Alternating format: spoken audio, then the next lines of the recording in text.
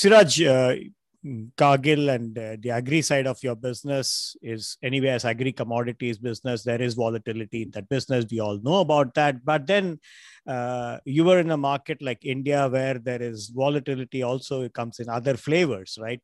There's political, there's economic, there is social, policy related, legal, regulations change, taxations, retrospective, whatever it is. There's so many different kind of volatilities that you face operating in a country like India, and especially for a multinational, leading a multinational. So how do you deal with some of those kinds of volatility? So give us a little bit of, and uncertainties together. Yes, so there is always an uncertainty in the environment. It has actually become even more volatile in the recent times, but going back to the times when we were there, I think the first important step is for a multinational is to build trust with the population, with the society, because the society links into the government, and if you are trusted by the society, the government trusts you too. So while we are building a business, there has to be a parallel effort to build trust. And that trust comes from how you conduct yourself, the causes that you support, the voice that you have, and what does that voice communicate are all areas that help build that trust. But the starting point is the awareness that building business is important, but building trust alongside is also equally important. Because if you don't do that, you do suffer a higher chance of being engulfed by the volatility that surrounds the your operating environment. So how did we do it? One of the early things that we did when we went into the consumer business, we realized that India was a nutrition deficient country. Malnutrition was a big problem for India.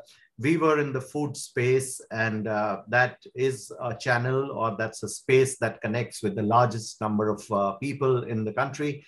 And we figured out that we had an opportunity to make a difference by adding nutrition to the product that we were offering to the population. And so Cargill launched or was a pioneer in fortification of edible oils. We did the science, we did the maths, and we realized that fortifying edible oils was something which was good for our population, was good for Cargill. And we launched the sort of Cargill brands with fortified, edible oil fortified with vitamin A, D, and E. What it did was essentially that it gave us what I would call a talking point, an expression of our good intent, and a legacy that we could own. We actually were seen as the pioneers. The government recognized it. Today, if you look at the Indian edible oil market, this happened for us in 2007, 2008. But if you look at the Indian edible oil market, especially the consumer market, most of the brands are today fortifying their oils.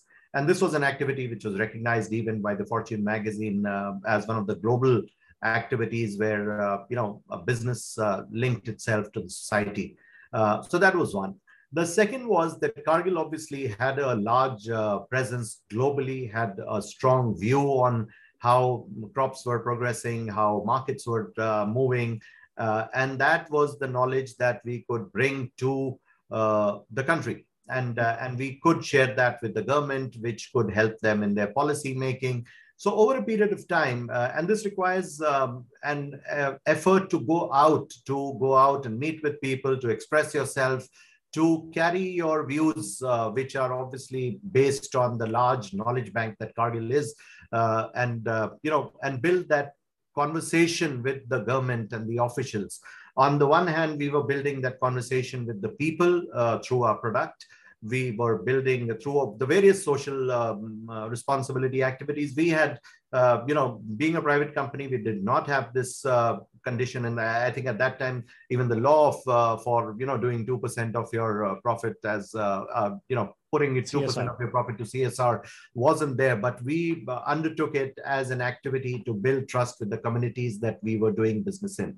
So wherever our plants were, wherever our people were, we always made an effort to connect with the community before we started our business.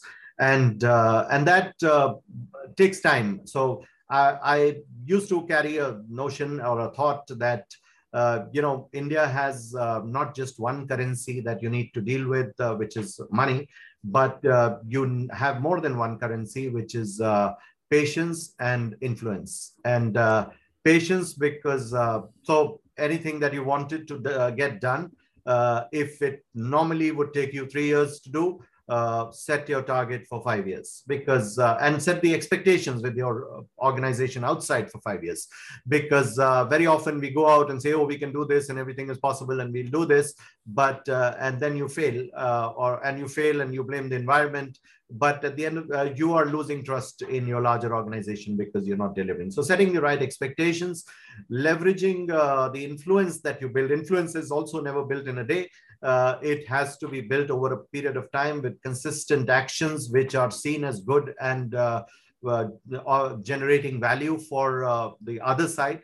So we build strong relations in the government. We got them to see the good work that we were doing and build that trust where things could be, the government was supportive and coming forward to help our cause and help our business. And that helped us, one, to grow our business, to build trust with the government and the communities, and then obviously turn profitable thereafter. So I that's interesting. So, I get how you built that, non-monetary currencies, as you say, with the consumers, with the society at large, with the policymakers at the center, the government and so on, the government at the center and so on, with high-level knowledge inputs. I get that, but in a large country like, be it India, be it China or other countries, is you have to navigate the differences in approaches towards multinational corporation investments, and these approaches are different, at the center level, at the state level, at the local authorities level, and then in India, on top of that, you had to have the priorities and the targets that the local, and state tax collectors and central state revenue people, excise authorities, they all have their own, targets, and they have their own things to attain. So how do you navigate these kinds of differences as a multinational? Right? So when you take a position that you will not do anything wrong or which is unethical, what it also puts you under pressure is that you then can't afford to do a wrong. Mm-hmm. And which means that your processes, your systems, your accounting, your way of running your plant, the product that you're putting out in the market has to be flawless. Because trouble comes when you do something wrong or are caught doing something wrong, and then you have to find your way out of that problem. So we took disproportionate care to ensure that we never were caught on a wrong foot.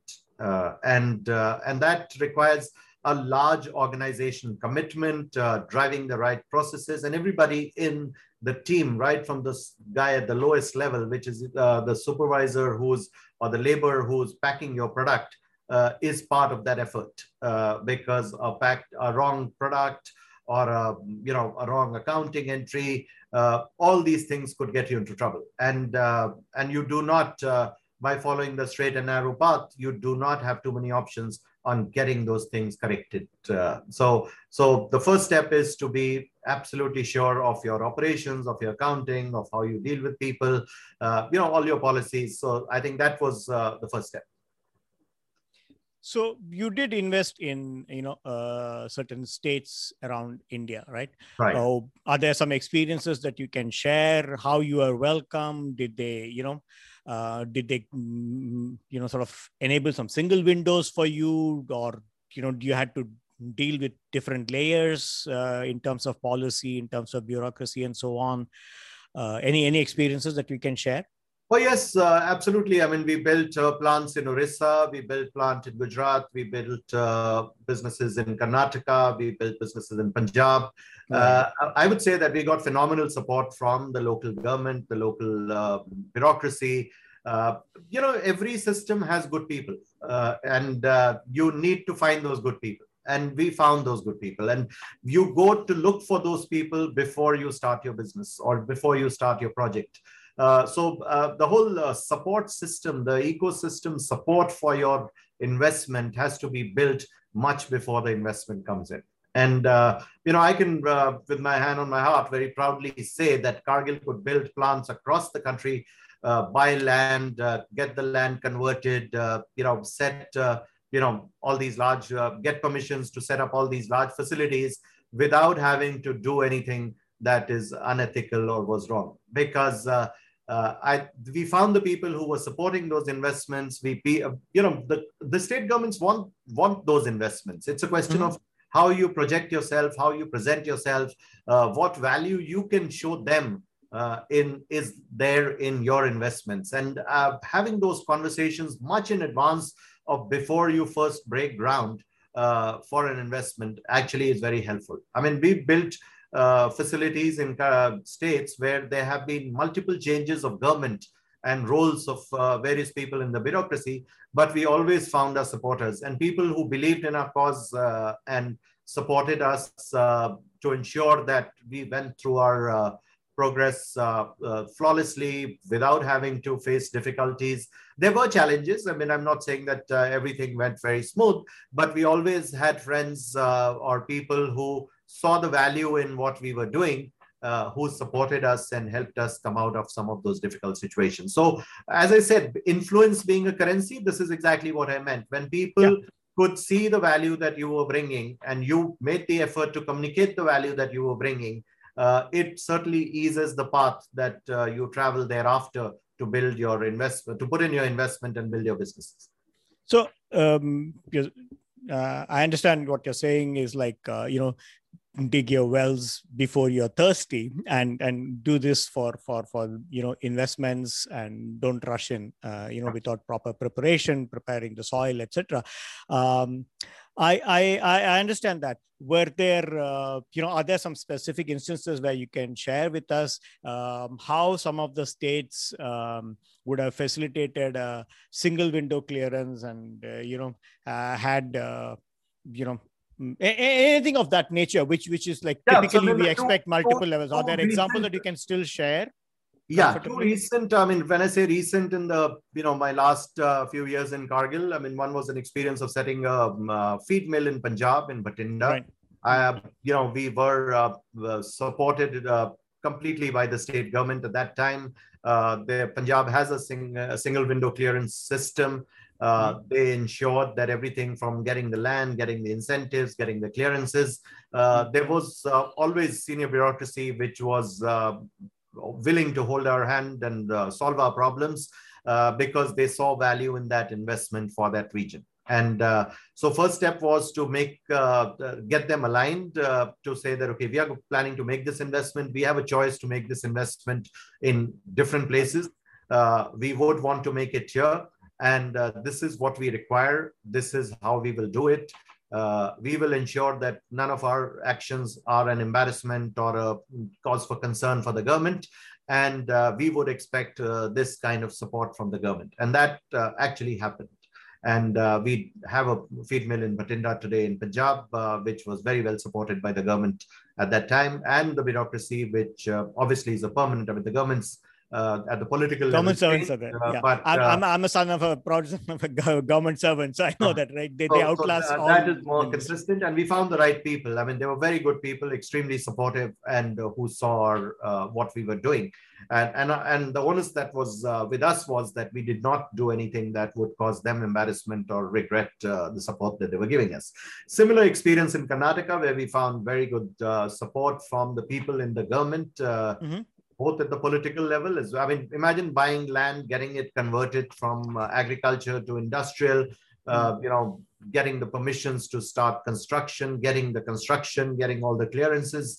I think what is important is that when the people in the government and the authorities know that you are going to be conducting your business in a certain way, and you've made your intent very clear, you have demonstrated that you can wait to do the right thing and not, push for things to be done just because you want to speed up. So as I said, patience is a virtue or a currency that you need to deploy.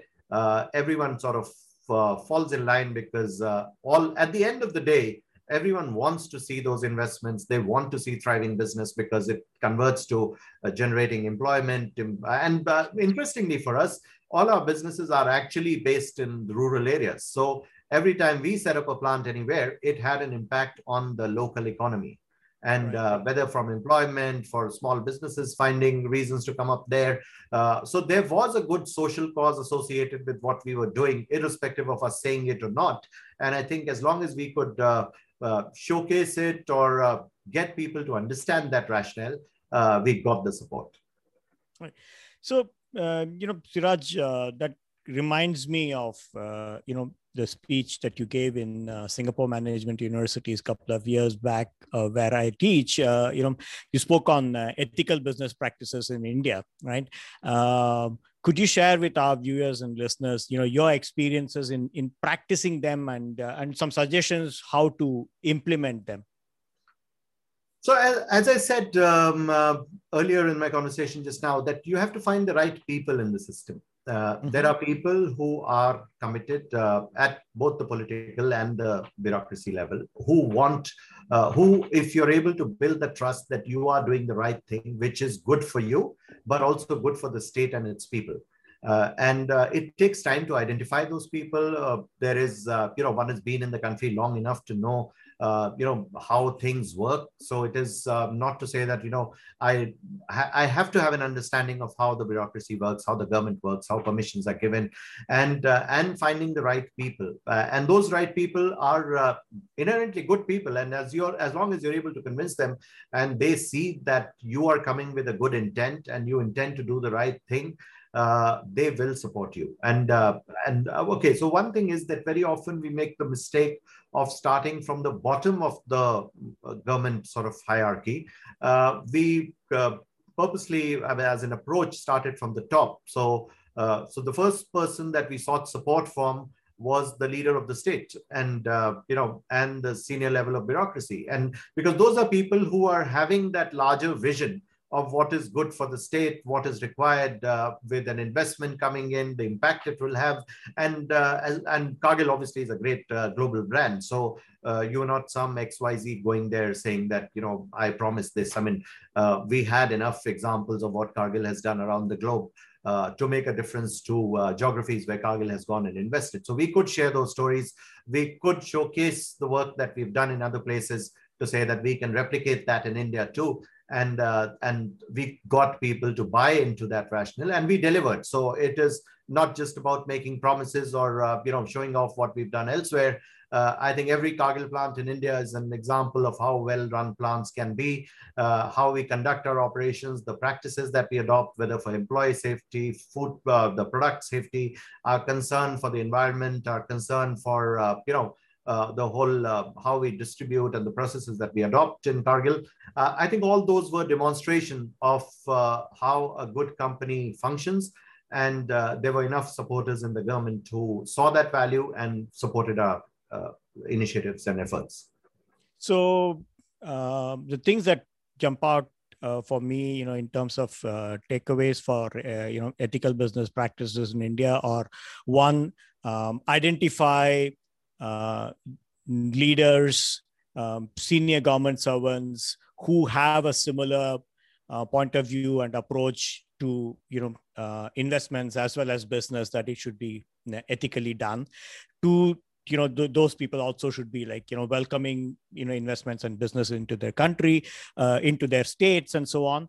The other thing that you mentioned was that have your own people who have a similar set of value systems, and which you train them to do that. Third is, you mentioned that you have the patience and don't be looking for instant business to identify shortcuts. Fourth, you said, is have strong communications, both internally as well as externally, on your processes, your values, your deliverables, as well as what you have delivered, your track record, and so on and so forth. Anything that I have missed out? No, that's you've captured it very well and summarized it very well. All of those things are critical for, and frankly, if you look at all the successful companies today operating, and specifically the multinationals today, you would find this common across them. I mean, their connect. One more thing probably you can add there is that while we do everything to get our business right, we have to measure the impact we're having on the society. Correct. And contribute to that, and focus on building, increasing that impact, because aligning the society is important for your business to thrive. On that very high note, I think we should bring this discussion to an end. Thank you very much. We definitely will call you back to explore other topics of interest, about your experiences in MNCs. Not only that, but the fascinating things that you're currently doing in your current role. So thank you very much, Siraj, for this, spending the time and explaining your experience, how one can navigate the Indian environment as a leader of a multinational corporation. Thank you. Thank you so much. Thank you, Venkat. Pleasure speaking to you again. Thank you for joining us in yet another episode of Move Conversations. Hope you enjoyed this episode. Please subscribe to the Move Conversations YouTube channel and press the bell icon to get notifications of new episodes. Thank you very much. Till I see you in the next episode. Thank you very much. Have a great day.